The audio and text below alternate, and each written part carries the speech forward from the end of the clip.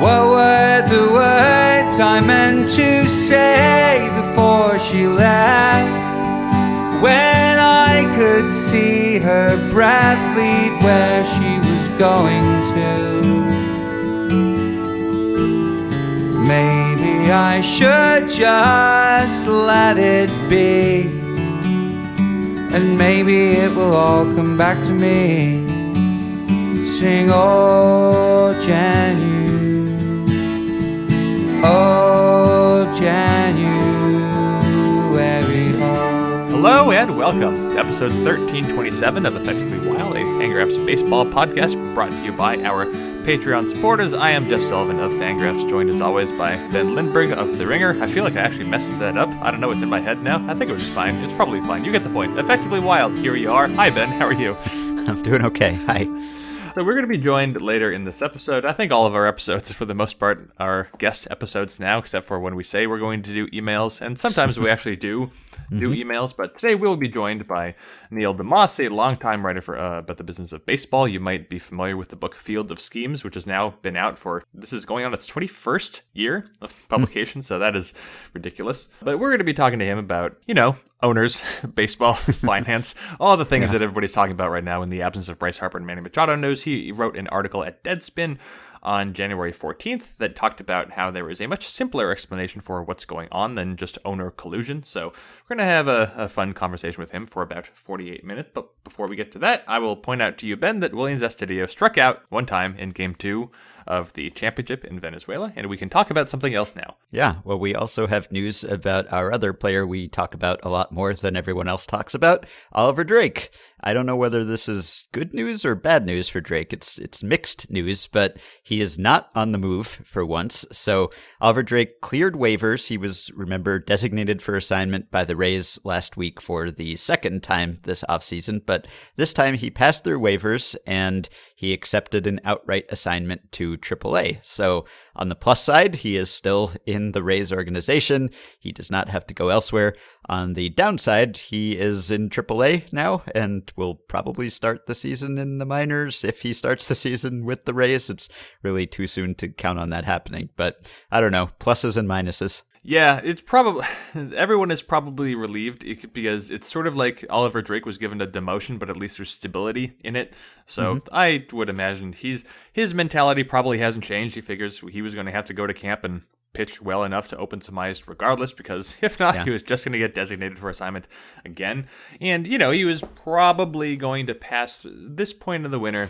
Teams want their rosters pretty set, and even had the Rays waited until the end of spring training and then decided, well, we were going to designate him for assignment anyway, he would have cleared waivers then, because everybody designates a lot of players for assignment at the end of spring training. There's just a lot of players available, so it's nice that maybe now, after an offseason of uncertainty, Oliver Drake has a pretty good idea where he will be reporting to for spring training. So even though he probably hasn't made a move yet, probably just been hanging out in Massachusetts for the entirety of the winter, he can at least now start to plan. And he is going to go to, what is it? Port Charlotte? Port Charlotte, I think is what it is. That's where Tampa Bay plays. Yeah. Well, so there's also some news about some really notable players, not just notable on this podcast. And before we talk to Neil about teams not spending, we can talk about a couple players they spent on, at least some amount. So the headline news is that the Dodgers signed A.J. Pollock, one of the top free agents available. This comes just 2 days after my colleague Zach Kram wrote an article for The Ringer with the scathing headline, "There's no excuse for the Dodgers' disappointing offseason." So obviously the Dodgers read that and thought, oh boy, we better do something to improve our disappointing offseason. And then they went and signed A.J. Pollock for $55 million from 2019 to 22. That is 4 years, but then there's also a player option that would take it to $5 million more with a buyout. So it's really, I suppose, $60 million over 4 years, which I guess is maybe a little less than was forecasted for him at the start of the offseason. I don't recall, but not by as dramatic an amount as we have seen lately. So I think there are a couple things we could talk about here. A, what does it tell us about the Dodgers' plan? Because the Dodgers' disappointing offseason had, in fact, been pretty perplexing up to this point, in that I guess it still is, because they traded Yasiel Puig, and then they signed A.J. Pollock, which seems like sort of a lateral move, and everyone was wondering if they would sign Bryce Harper. Obviously, they didn't do that. They haven't gone to get Corey Kluber or some other starter they've been connected to. So that's one question. What does this say about the Dodgers offseason? And second question is just how good is A.J. Pollock? Because he has been very good at times, and he has also been hurt a lot. I would think that there's one excuse for the Dodgers' quiet offseason, or I guess I should say two. The second excuse being we'll wait till the offseason is over because there's still a lot of stuff that has to be done. But the other excuse is that the Dodgers are not facing pressure from behind. And now I understand that, of course, last year they won only one more game than the Rockies did. But, they also had a better run differential than the Rockies by 159. The Dodgers were very clearly a better team than the Rockies last season, even though they just eked out the division title. The Diamondbacks have gotten worse. They traded Paul Goldschmidt. The Padres aren't ready yet. The Giants aren't very good. So the Dodgers came into the offseason in a situation where, they lost a few players, but they were also getting back Corey Seager, who's one of the best players in baseball. And the Rockies are fine, but I don't think a whole lot of people look at the Rockies and think that team is going to push the Dodgers. So the Dodgers came into the offseason in a situation kind of similar to the Indians, who, the Twins are fine, and they've gotten a little better in the offseason, but I don't think anyone would look at the Twins and think that team is going to push the Indians from second place and trying to challenge for first. And so the Dodgers just haven't been incentivized very strongly to try to get better, which I know sounds ridiculous because, they're not just trying to win their division, they're trying to win a World Series. But I think the Dodgers would know better than anyone that winning a World Series requires a lot of luck, requires a lot of things to go right. You can only do so much to strengthen your standing to win a World Series before the season begins. And so, if anything, I'm not saying that it's good they were so inactive, but the people should be thankful that they at least signed A.J. Pollock because they just were not incentivized to do something big. And A.J. Pollock is now signed, it won't say this way, but he signed the biggest contract given to a position player of the offseason so far. Yeah, that's right. Probably not for long, but still. And yeah, you're right. The other teams behind the Dodgers, they haven't done very much this offseason either. The Rockies haven't really made major moves. They signed Daniel Murphy, but they also lost a couple of free agents like LeMahieu and Ottavino. And then the Diamondbacks, of course, traded Paul Goldschmidt, which maybe will benefit them in the long run, but probably not for 2019. So yeah, not a lot of pressure there. But what do you think about the idea that they traded Puig for a player who is just sort of equivalent, but is also making a good deal of money and maybe is less dependable in certain ways? I don't know. Is this an upgrade over Puig? Is there an advantage to having Pollock on this contract as opposed to Puig on a shorter term deal? Well, even independent of whatever considerations there are of having someone like Yasiel Puig or someone who is specifically Yasiel Puig on the active roster, I think we all understand that Puig is had his difficulties with Los Angeles. Maybe they were just over having to handle him and like put up with his personality. I don't know. It could be that Yasiel Puig became incredibly popular and easy to be around, even independent of all of those considerations. Not only was Puig going into his walk year, and Pollock is the Dodgers now for at least the next 4 years, but when they traded Puig, they also got 2 prospects. They were able to bolster their farm system, which is not a ton. They didn't get like their top 2 new prospects in the farm system or anything, but they got 2 guys who were relatively high. They were within the Reds' top 15 prospects. And so even if they did make a lateral move in losing Puig and adding Pollock, that's not a lateral move because they signed an equivalent at least player and added to the farm system, which is, of course, what the Dodgers want to do. That's just how you churn.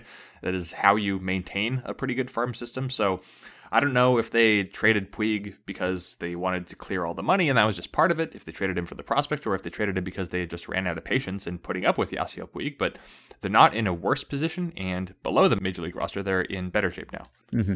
Yeah, and I know no one cares about this except the teams themselves, but as Jeff Passan pointed out, for luxury tax purposes, this deal is treated as a 5-year, $60 million one. So that means that it's only a $12 million a year hit for the luxury tax of the Dodgers. Again, nobody cares except for the Dodgers themselves, but they care about it quite a bit. So in that sense, it's a good deal for Pollock. And as Jeff also pointed out, the Diamondbacks get an extra pick here because this deal was for more than $50 million. So they get a comp pick in the coming draft, and they have the most draft dollars in 2019. They also have a lot of early picks. So this is an opportunity for them to get better quickly.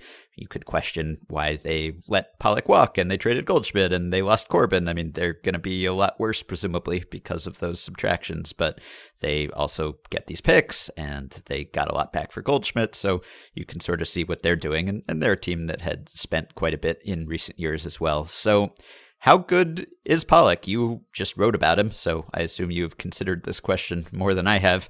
We've seen him be excellent, I guess, in the same year that Bryce Harper was excellent, but it's been a while since then. He's good. He's not.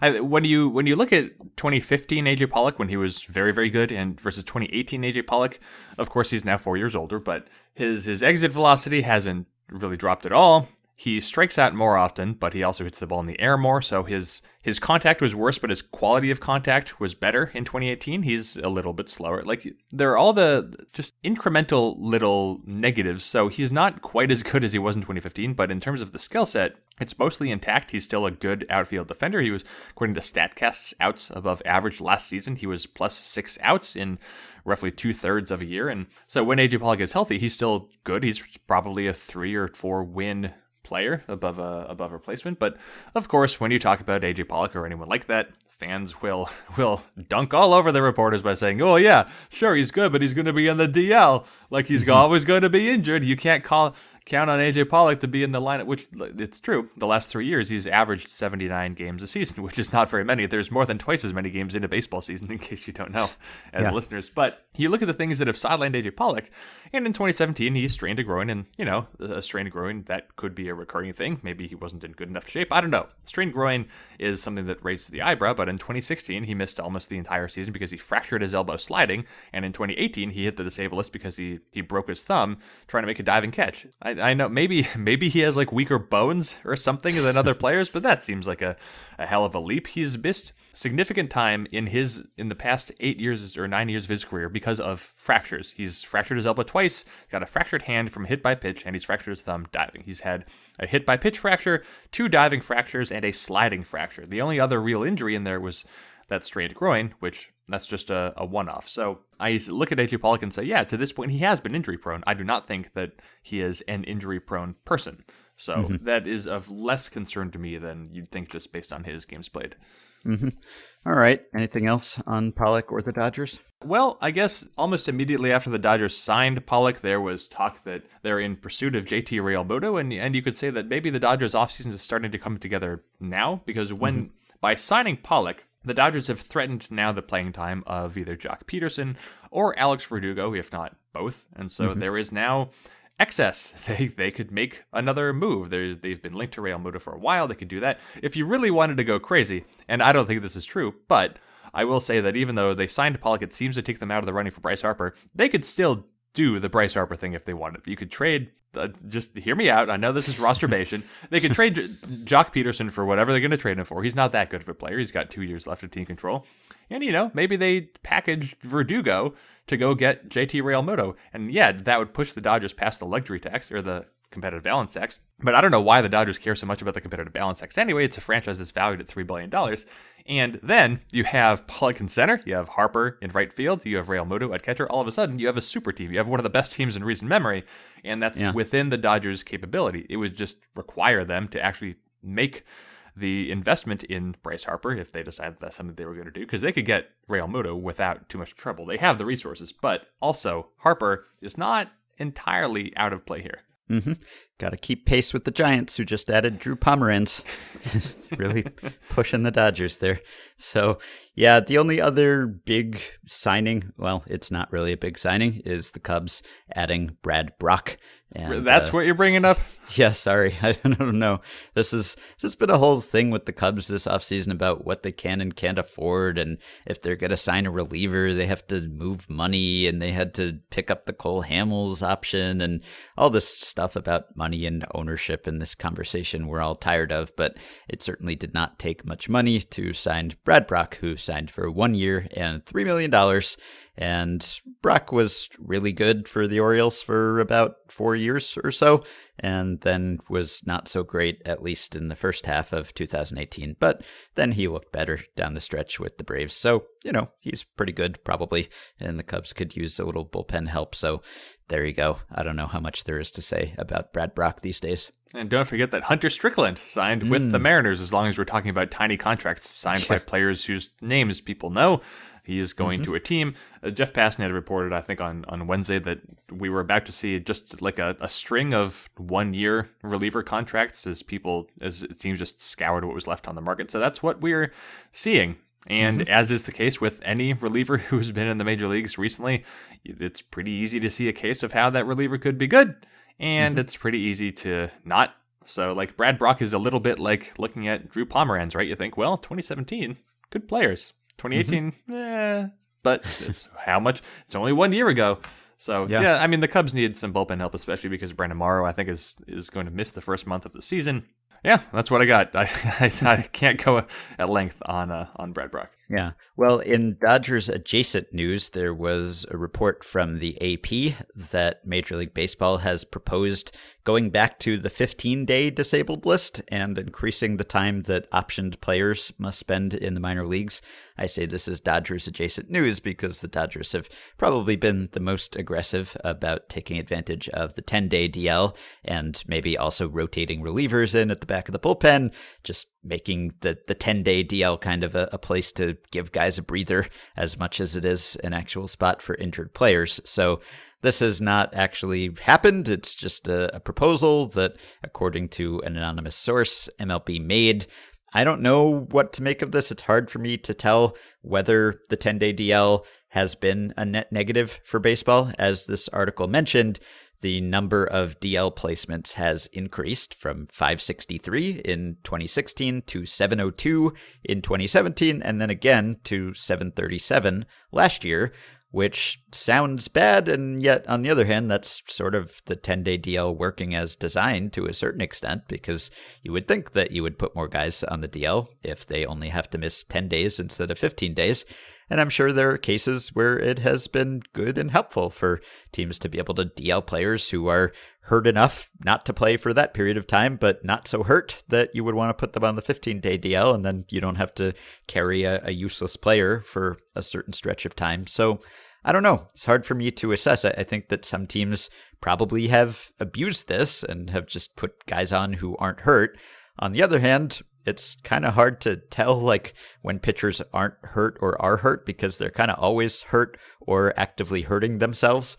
And so if you give them some time off in the middle of the season, maybe it helps prevent an injury, even if they're not actively suffering from one. Now, the option time, increasing that from 10 days to 15 days, that sounds like a positive on the surface, just because you would have fewer guys on that AAA carousel where they're just bouncing back and forth. And we all kind of find that annoying because you never know who's actually on teams anymore. And there are just hundreds of relievers who are all faceless and anonymous. So maybe that would curb that behavior to a certain extent. Yeah, when I read the article, I briefly considered trying to think through all the implications. And then that it's already a little difficult because it's complex. There are a lot of competing influences here. But then when I saw that it was just a proposal and nothing that's been agreed to, I thought I can put this off. I don't need to consider. And I mean, it would also, in a large sense, especially with the DL, be going back to where we were just a few years ago. But I think the explanation in the article is that this is a means by which baseball is trying to increase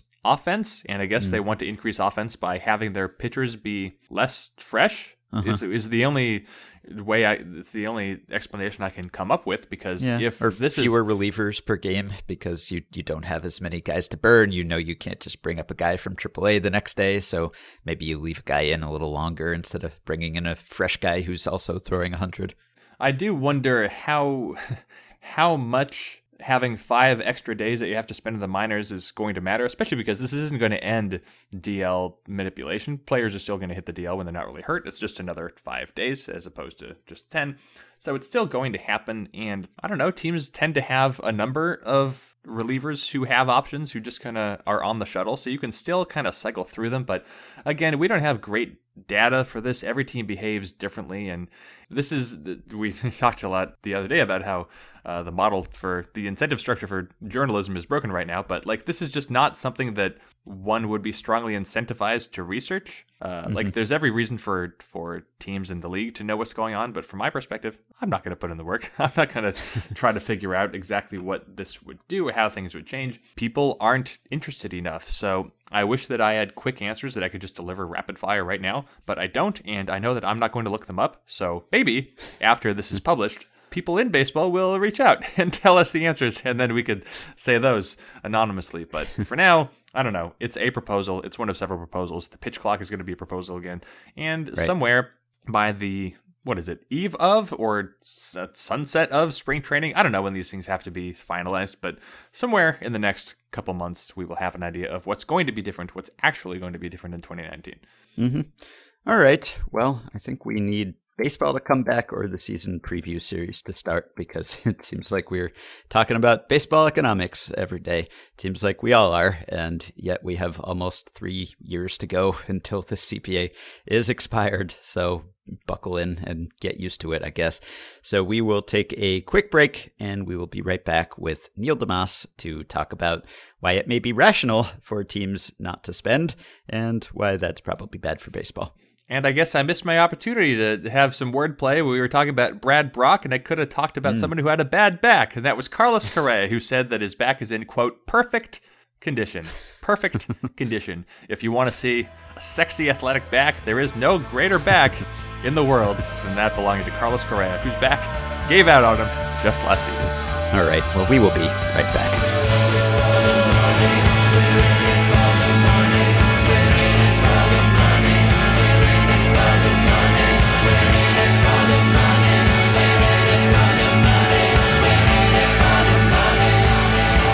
We've been talking a lot, surprisingly a lot, maybe not surprisingly a lot, about owners and team finances and the slow market. This seems to be the thing that we're doing now in January.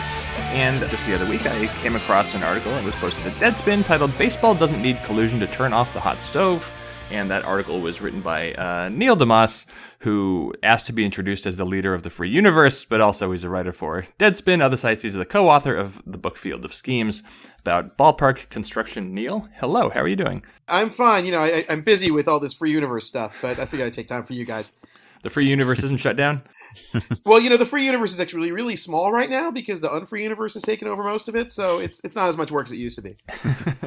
So let's talk collusion or the absence thereof. Collusion, of course, is to turn into something of a buzzword over the past 12 to 14 months, and you lay out an argument for why you think that there's a much simpler explanation. But I guess let's just start with that. What do you think is the much simpler explanation for why the baseball market is acting as it is, as opposed to all the owners acting in concert because they don't want to pay anybody any money? All right, so the simpler explanation is, as simple explanations often are, somewhat complicated.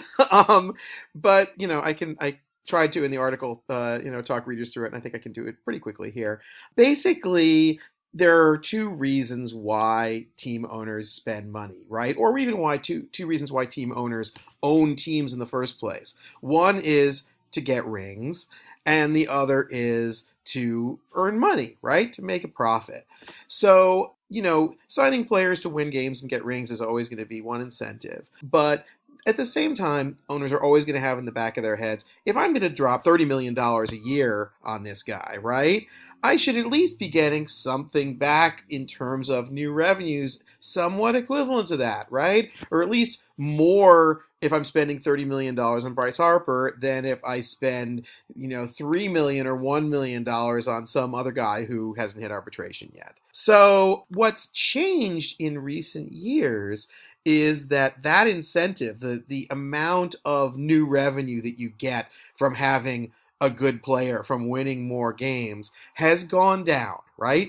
So you've had a couple things. Revenue sharing has increased. The amount of money that goes through the central fund and is shared by all teams, like, internet streaming revenue and things like that, has gone up. And the upshot is that you just, from signing a player, you don't earn as much new money as you might have 20 years ago. You're still earning plenty of money overall, but it's checks that you're getting one way or another. It doesn't matter whether or not you have good players and win games.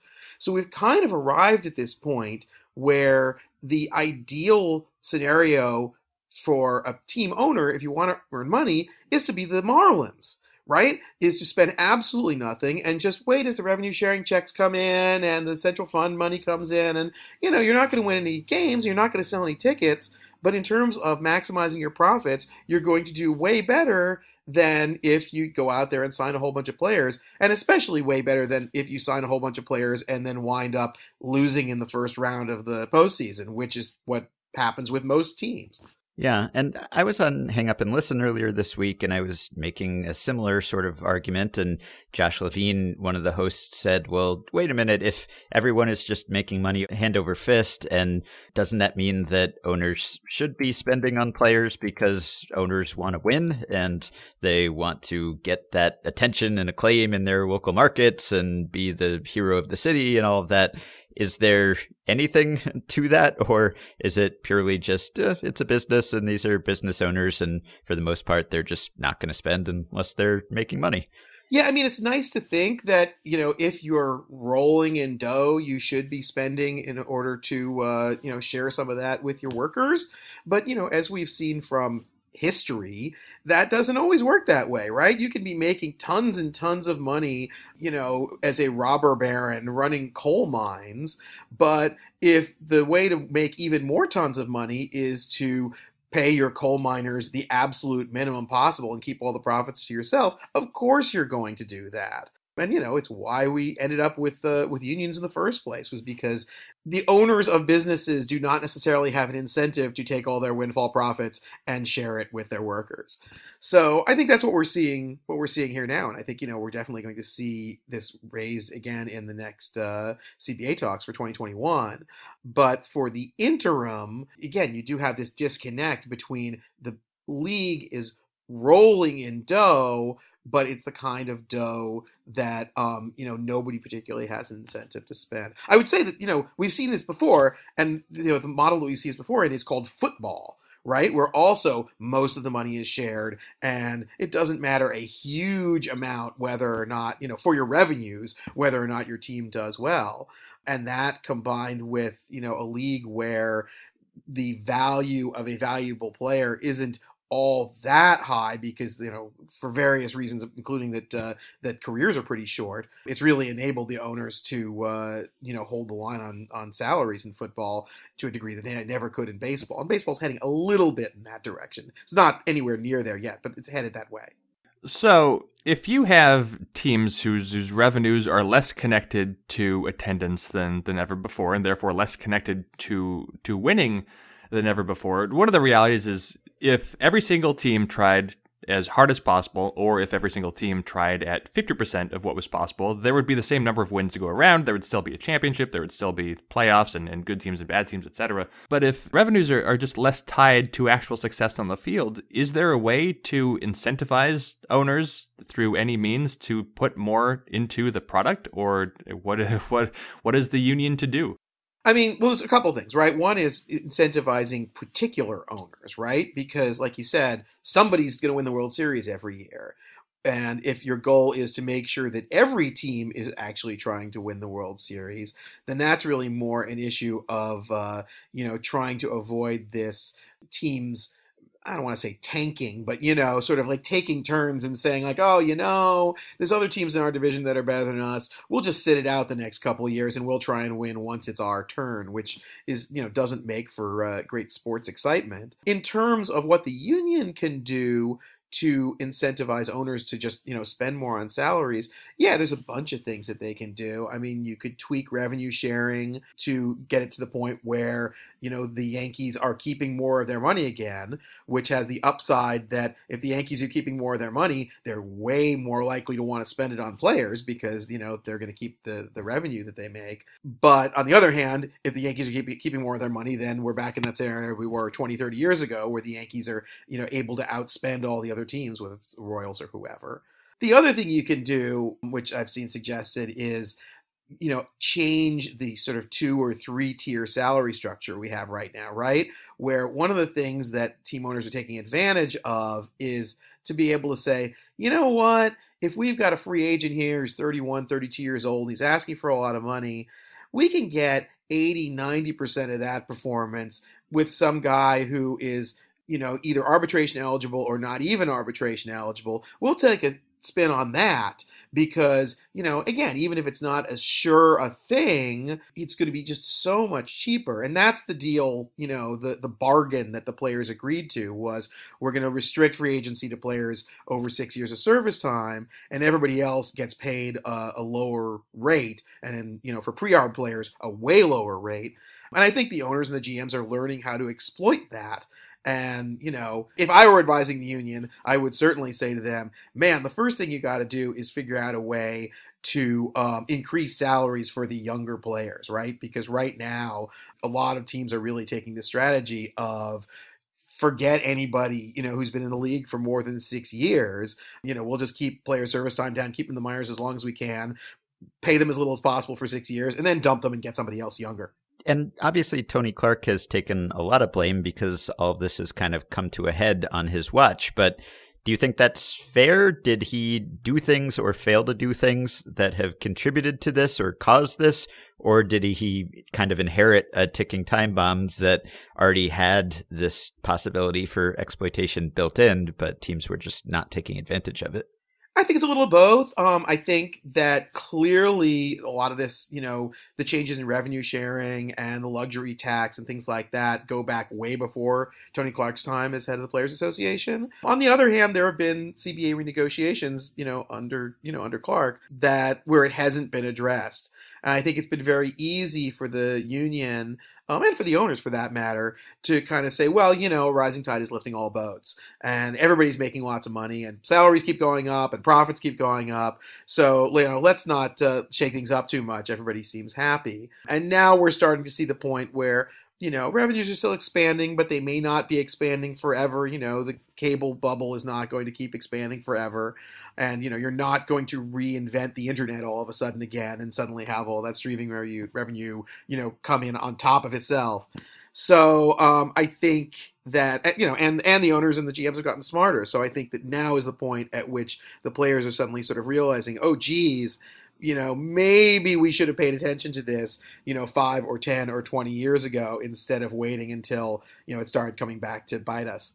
So speaking of whether or not revenues are going to continue to go up, one of the possible problems that we're seeing in the market right now is that you could have a team that might say, okay, if we go sign Bryce Harper, maybe now we're going to be losing $25 or $30 million in a year. But even if a team is losing $25 or $30 million in a year, we are still seeing the actual franchise values of those teams going up, independent of whatever their operating losses are in a given season. So what would you say to an owner or some group of owners who point to, here's what our loss is year over year, if the franchise value is still seemingly forever on the rise? Yeah, I mean, honestly, I don't think any teams are losing $25, $30 million a year, or if some do occasionally one year, it's not a consistent thing. I think, the vast majority of teams are turning an operating profit, even before talking about, the whole value of the franchise going up and the fact that,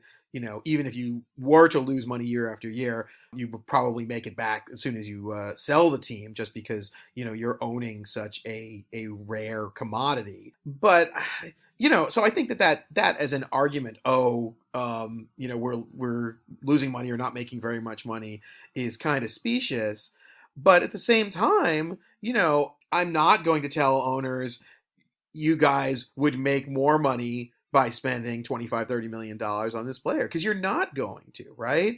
It's almost just a moral argument on two levels, right? One is you owe it to your players, if you're getting all these windfall profits, to share a little bit of it with them instead of, lowballing them on contracts.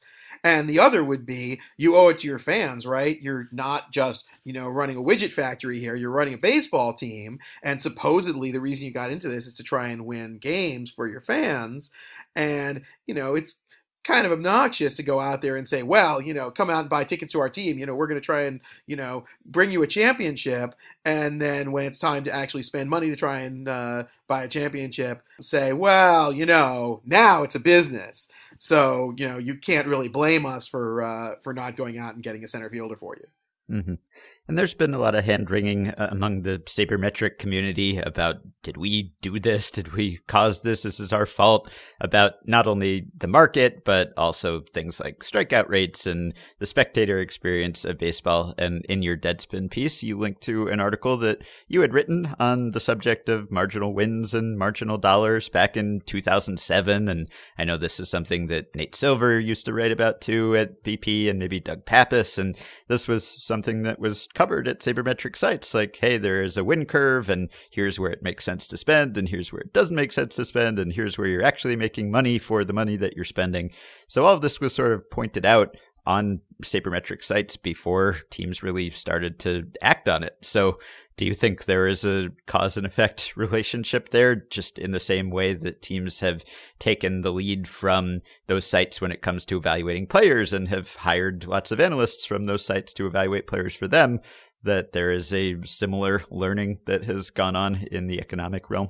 Oh, yeah, absolutely. I mean, I think that, having teams having more information, right, enables them to value players more accurately, both in terms of how many games they're going to win for them, but also in terms of how much income they're going to generate for them.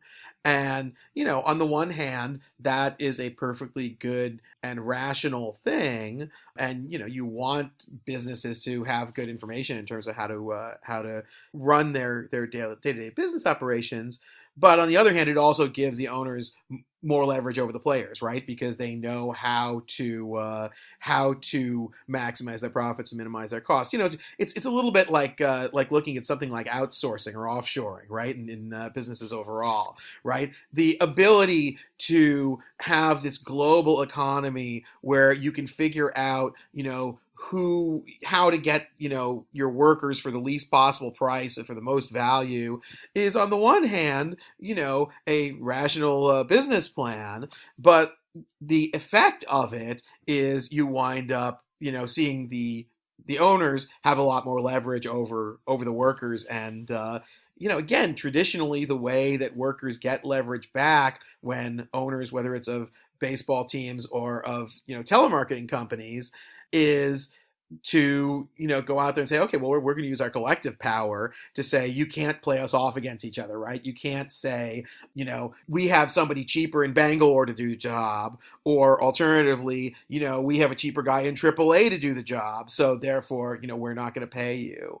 And I think that's what the union's job is at this point, is to say, okay, fine, great, you got us. You figured out a way to again, collude without colluding, right? To have a systematic effect that reduces salaries without having to sit there and everybody call each other and say, hey, I won't bid on your players if you don't bid on mine. So fine, you won this round, but our job as a union is to make sure that we get a fair cut of the money that's coming into this industry. And ultimately, without us, collectively, you're not going to have any product to sell. So I think that's the conversation that is going to and needs to happen going into the next CBA. And it's going to be a tough one, because I think the owners, rightly so, are going to say, hey, you guys agreed to this. And, it's not like we're trying, we're sitting and conniving to try and figure out how to cheat you out of money. This is just the system we all agreed to. And why are you suddenly saying it's not working? Going back to one question, because I probably should have asked a follow-up to what I brought up. Of course, we've seen franchise values skyrocket. I don't know if there's a clear example. You look at the Dodgers, bought in 2004 for $371 million. Then they were bought in 2012 for $2 billion. They're currently, I think, valued by Forbes at a little above $3 billion, maybe exactly $3 billion. So we have seen over the past 10, 15, 20 years, these franchise values just take off. But as you said, you can't reinvent the internet, and there exists the cable bubble and all those other considerations. So do you foresee these increases slowing down?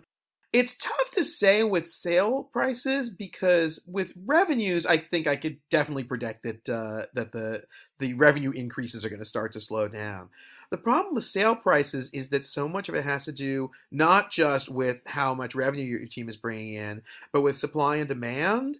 And the supply of pro sports teams is not significantly going up unless you count soccer, in which case it's going up like crazy. But if you don't want to own a soccer team, right, you want to own something in the traditional Big Four sports leagues, there are only so many teams out there, and the demand is going up tremendously because I don't know if you guys have noticed, but we have a lot more billionaires in this country than we used to, and outside this country who are interested in owning U.S. sports teams. So a lot of the increase in team franchise value has to do with the fact that there are a lot of people out there with money to burn who want to be sports team owners, and they're willing to pay whatever is necessary. So I don't know if that's going to change. That's going to have a lot more to do with how the global economy goes and how sort of global and U.S. inequality rates change. Ask me if, let's talk again once we figure out whether Alexandria Ocasio-Cortez is going to be president in another 12 years. And maybe then we'll have a better sense of what's going to happen to franchise values. Yeah. Well, I've seen the suggestion from some people that if the smart thing is to zig when everyone else zags, and all the other owners are saying that I'm not going to spend because of marginal revenue in dollars and everyone's counting their pennies, then maybe it makes sense for one team, one owner to say, no, I am going to spend, and I'm going to get these guys maybe for more than other people are willing to pay, but less than I would have had to pay 10 years ago. Is there anything to that idea that when no one is spending, then the one person who spends gets some disproportionate benefit, or not really? Because we do know that there is some playoff bonus that if you appear in the playoffs, if you win the World Series, there are extra revenue bonuses you can derive from that. So there's some incentive to actually have a good team, financially speaking. The example of that this offseason appears to be, and I cannot believe that I am saying this, the Mets, right? Speaking as a Mets fan, I have never been in my life, I think, been in a position where, the Mets are being held up as the example of, spending smart when everybody else is refusing to spend. And I think that, other teams can see that. And I think we're going to continue to see that even more as you see some of the bargain deals, right, that come up, towards the end of the offseason, right? Who's going to sign Dallas Keuchel and Mike Moustakas and all those guys who are going to be sitting around, hoping for contracts as the season gets closer. And there probably will be a lot of good bargains. The equivalents of the JD Martinez deal last year.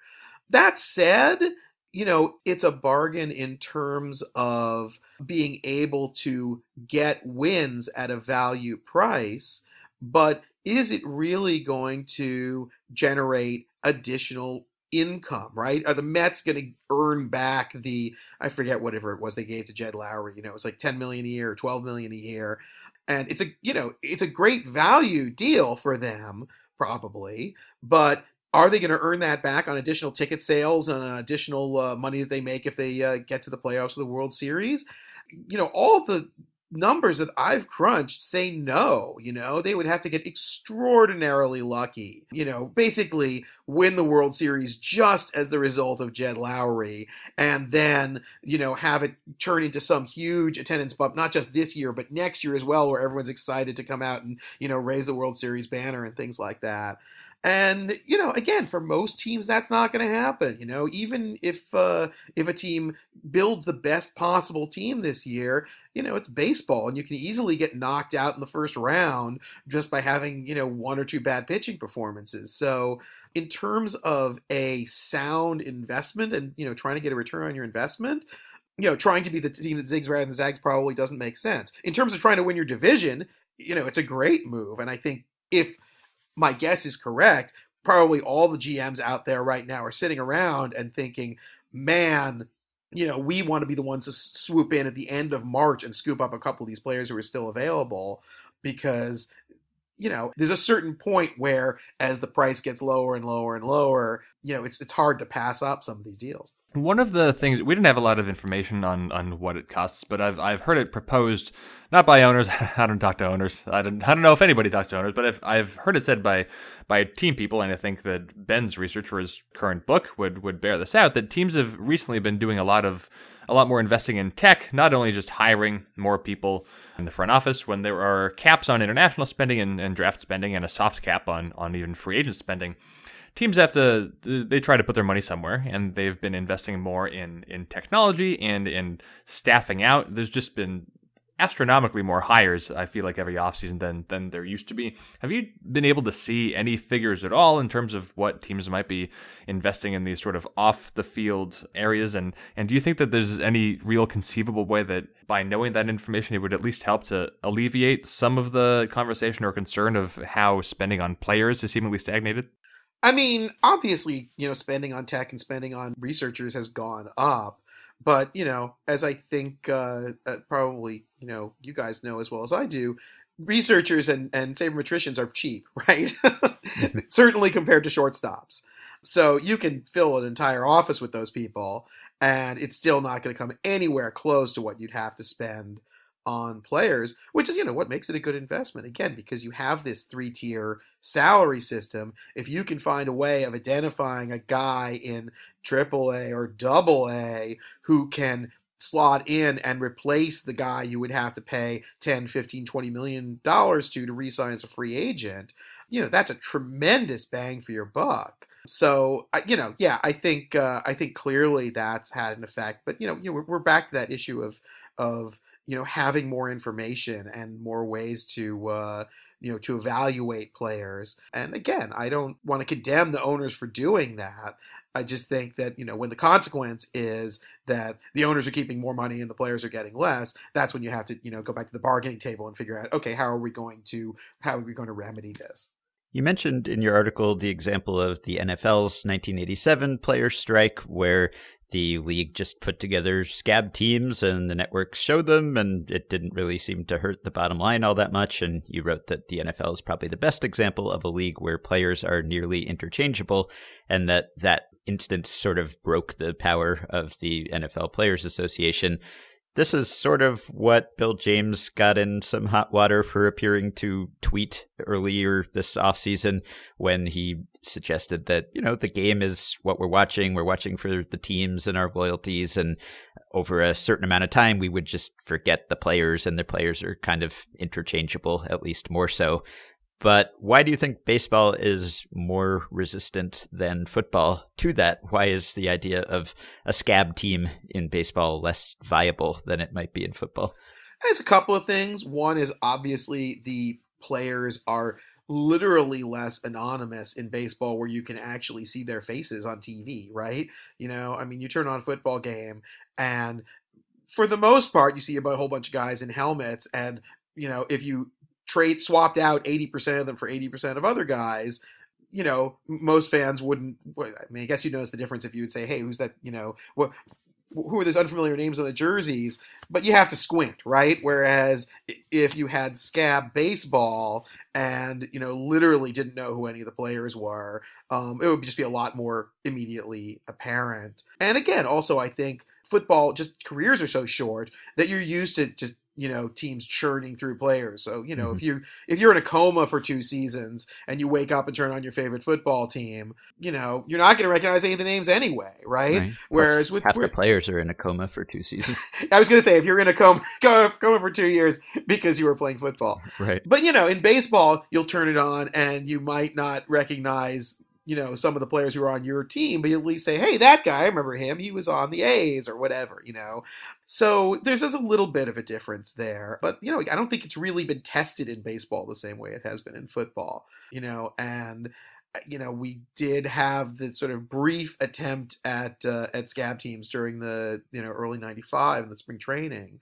We haven't really seen it tested in the regular season. And I don't know, right now, baseball is fairly anonymous, or way more anonymous, I think, than it has been at any time in the past, right? I don't know how many baseball players are extremely well known by the general public. I've seen plenty of people argue that probably the most famous baseball player right now is Tim Tebow, which is a terrifying thought.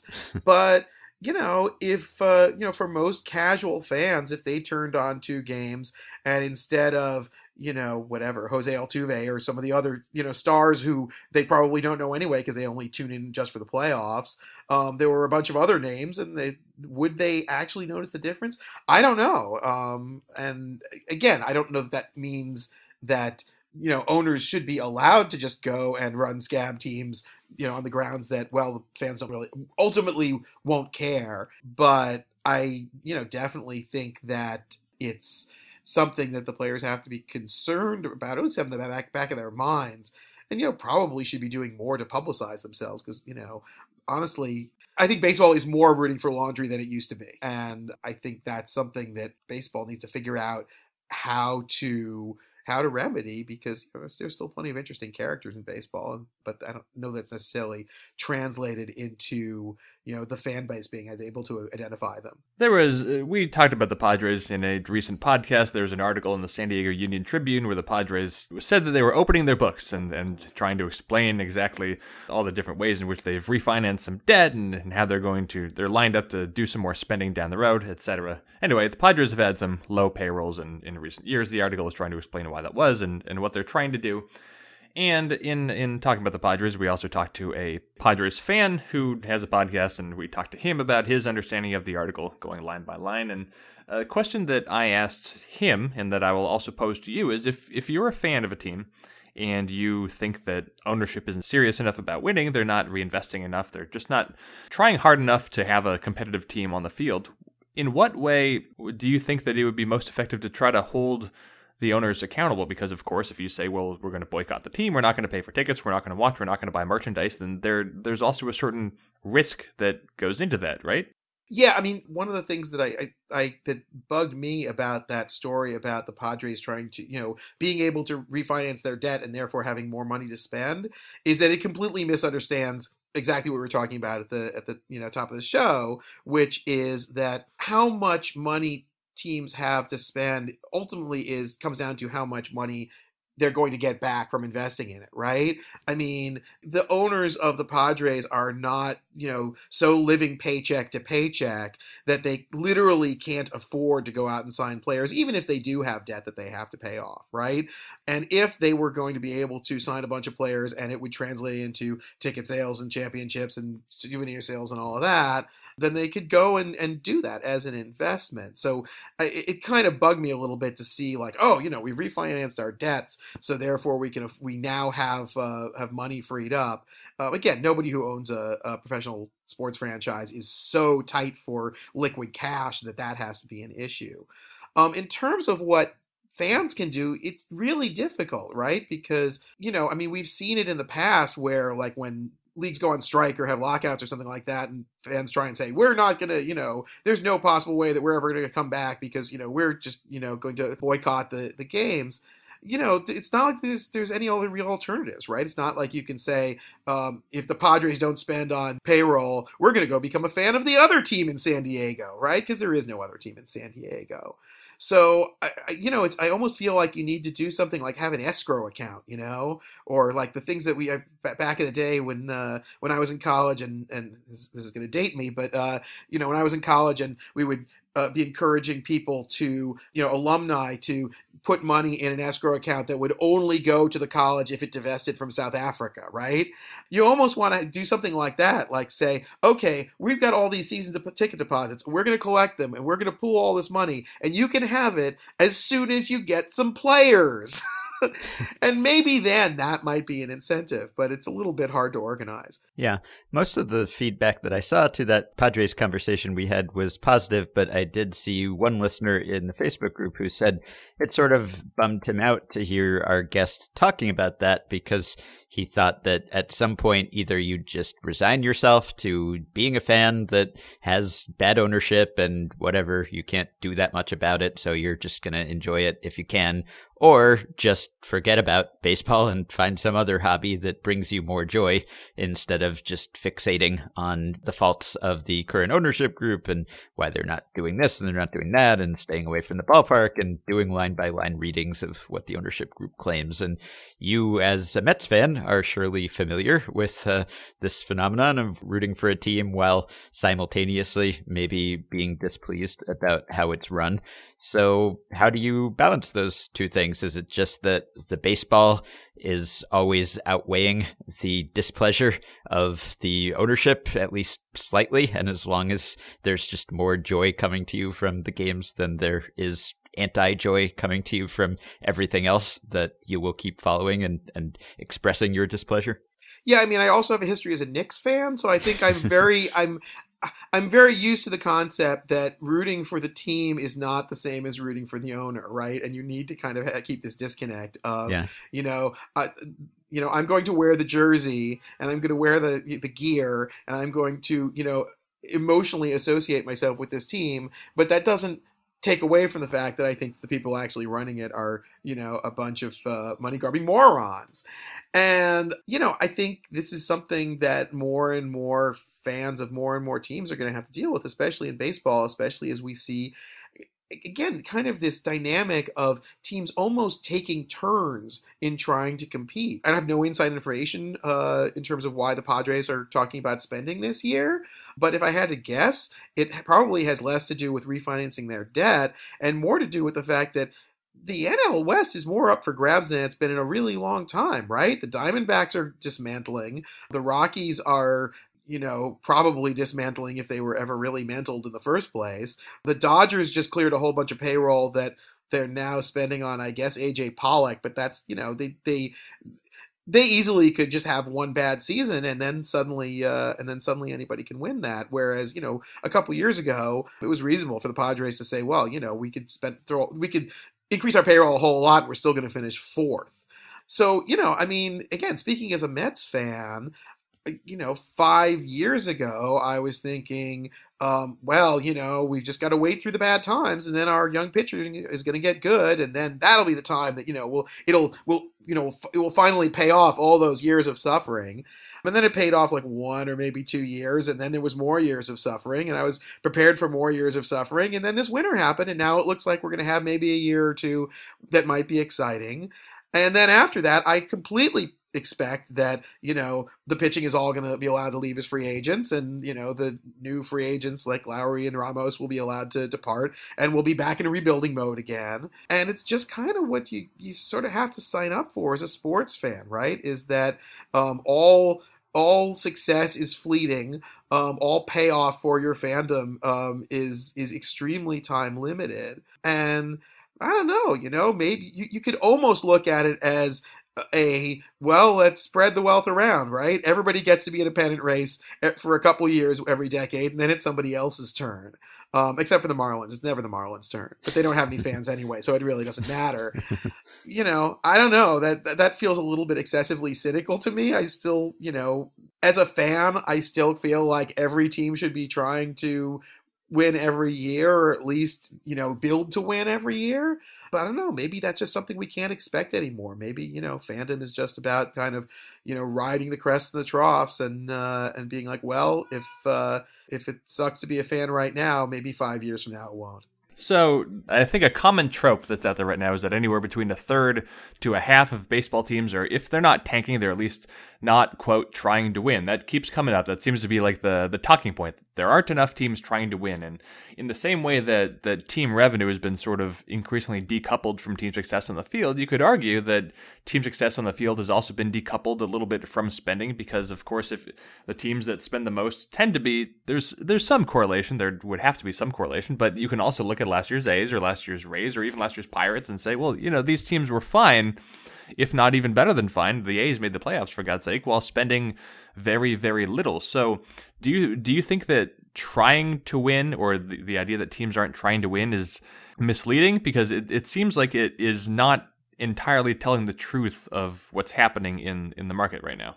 Yeah, I mean, everybody wants to win, right? You know, I mean, if Derek Jeter could put all those faceless bodies in Marlins uniforms on the field and they won 100 games, he would be thrilled, right? And occasionally it does happen, right? Occasionally you stumble into a whole bunch of good young players and have a cost-effective team. But that's not what we're talking about, right? We're talking about not trying to win. We're talking about not spending to win. And, again, I think there are a lot of rational economic reasons for that. You know, going back again to the sort of marginal revenue that you bring in from each additional win, one of the things that's very clear is that wins are much more valuable once you're above 500, right? Basically, once you're within smelling distance of a pennant race or a wild card spot.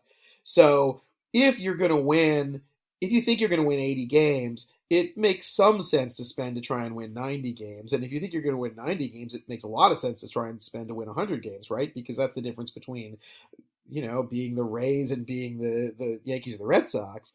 But if you think you're going to win 70 games, there is no benefit at all to becoming an 80-win team, right? You might as well win 50 games. You might as well finish a record number of games out of first place as win like 75, 78 games. The fans are not going to care one way or another. Either way, it's not an interesting season for them.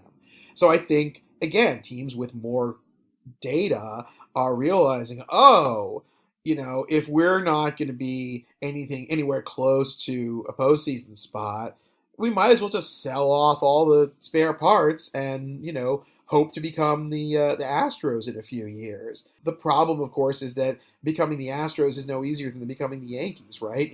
Winning games by not spending money and investing in young talent can work, and winning games by signing a whole bunch of expensive free agents can work, but they can also fail. So, again, you've got these third of the teams that seem to be just trying to skate by and figure, okay, we'll win games later on once we can do it with young players and maybe a couple free agents here and there. They're not all going to be successes. Some of them are going to be the Astros and some of them are going to be the Twins. Sam and I had you on this podcast exactly 1,000 episodes ago, episode 327.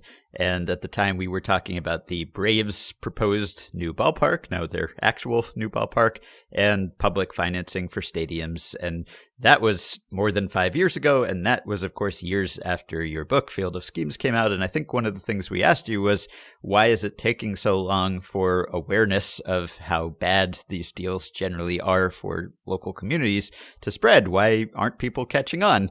So it's been another 5 years.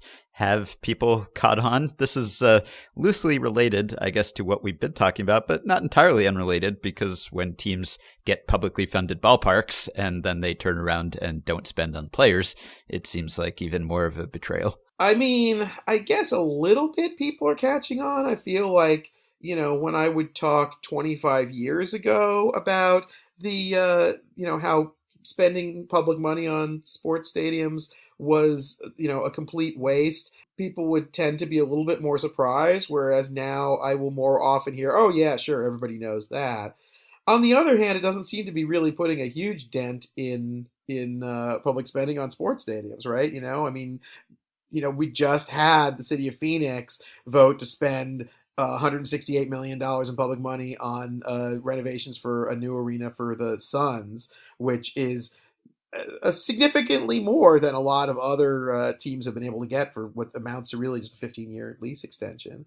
And in baseball, we're seeing a little bit of a lull since the Braves Stadium, mostly because the Rays and the A's are beating their heads against the same problems they've been beating their heads against for a long time. But, the Diamondbacks want a new stadium, and I keep waiting for the Blue Jays to demand one. I know they have reasons why they haven't, but, the White Sox stadium is getting kind of old. I don't expect that the tide had to have turned by any means, again, because it's worth so much money to these team owners. You can, battle it out for years and years and years and, spend tens of millions of dollars lobbying for, stadium money. But if you're getting hundreds of millions of dollars in return, again, that's a good return on investment. We're just back to the incentives of the game, right? It's not just about, baseball team owners all being, greedy. Sure, they are and might be, but it's just about the fact that you would be stupid not to. If you are a team owner and you're seeing all your fellow team owners get hundreds of millions of dollars in subsidies and, be able to either pocket that or pour that back into the business, of course you're going to ask for that. And you're going to come back and ask for it year after year after year because that Jeffrey Loria did it with the Marlins and Carl Pohlad did it with the Twins, and it may have taken them 10 years to get the money, but eventually they got the money. So again, I think we're hitting a little bit of a lull, but I would be very surprised if the A's and the Rays don't get some sort of new stadium deals in the near future, if it doesn't involve some sort of public money or public land giveaways or tax credits or something like that. Just because, again, it's such an ingrained part of the business model that, I don't think it's going to go away anytime soon. But, on the other hand, my book's been out for, our book's been out for over 20 years now, and the website's still going. So maybe we're starting to have a little bit of an effect. And maybe if the Rays don't get a stadium down where they are, then they're just going to move up here to Portland, Oregon, and it would be wonderful for me. But the last thing I wanted to ask you, there's been a conversation in Anaheim because the Angels and owner Arte Moreno want some renovations to their ballpark, which, granted, is shown its age. But there's been an ongoing conversation with the city over who's going to pay for it, and there's been a conversation of, well, if Moreno is going to pay for the renovations himself, then he would then be given the rights to all the parking lots around the stadium. And does that seem like, given that I think the parking lots around the stadium have been valued at something north of, I think, $250 million, or at least the property around the stadium, does that feel like kind of maybe a developing trend where maybe moving forward, owners will figure, well, the public has caught on to the fact that we can fund our own stadium construction, but at least this is like a sort of a workaround, a way for us to get that money and still say that we privately financed the new ballpark? Absolutely. I think almost 25 years ago now, when Joanna Kagan and I first started looking into this stuff, you could, as a sports team owner, walk into the state legislature and say, I need a new stadium. Can I have a check for $300 million? And you would at least get taken seriously. Now, the one thing that has changed is there's a bit of a backlash to that. So you have to, hide the subsidy a little bit more. So you say, well, we're not asking for money, we're asking for land that we can develop, or we're asking for tax breaks, or we're asking for, money from this revenue stream that was set up for our last stadium that maybe would have gone back to the city if we paid off the old stadium and didn't build a new one. But whatever, you've been spending it on the old stadium, paying off the old stadium, so if you give it to us now, it's no big deal. And I think we're seeing much, much more of that and of those kinds of hidden costs.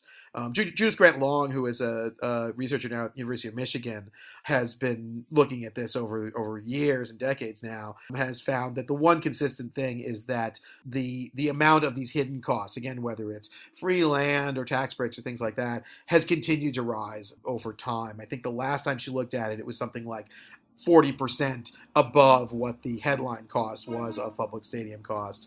And that was a few years ago now, so I'm sure the next time she comes out with numbers, it will be even higher than that. So, yeah, I'm watching that Angel situation very closely because the old mayor of Anaheim, Tom Tate, shot that down very quickly and said, we're not going to give you $250 million worth of land for a renovation that's going to cost you $150 million.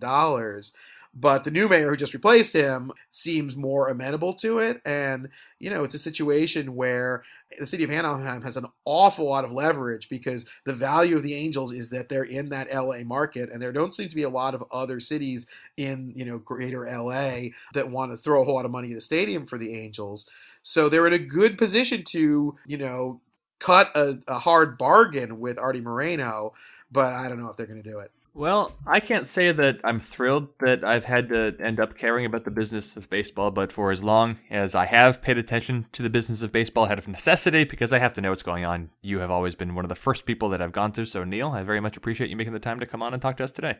Thank you. And I'm not sure I really wanted to be in the business of baseball either, but it certainly does as someone whose first published work was a letter to the editor of the Daily News, praying that the Yankees, as I was at that point a Yankee fan, did not move to New Jersey. Even if it, seeing how the sausages are made has helped me understand and come to grips a little bit more with, some of what felt like sort of random unfairness of our sport. And it's not random unfairness. It's very, very unrandom and organized unfairness. All right, that will do it for today and for this week. Thanks to you all for listening, and thanks to those of you who are supporting the podcast on Patreon by going to patreon.com/effectivelywild, signing up and pledging some small monthly amount to ensure that we can keep yammering about baseball indefinitely. The following 5 listeners are among that number: Frank Crandall, Daniel Moorhead, Tyler Duncan, Aaron Roth, and Chuck Ruther. Thanks to all of you. You can join our Facebook group at facebook.com/groups/effectivelywild, and you can rate and review and subscribe to Effectively Wild on iTunes and other podcast platforms. Please keep your questions and comments for me and Jeff coming via email at podcastfangraphs.com or via the Patreon messaging system. Thanks to Dylan Higgins for his editing assistance. You can pre-order my book, The MVP Machine. It comes out late this spring. Go get it now. Juice our pre-order numbers. Get us on the bestseller list. Jeff is traveling early next week, so we will see. We may record a little bit later in the week than usual, but I think we have some fun plans. So have a wonderful weekend, and we will talk to you then.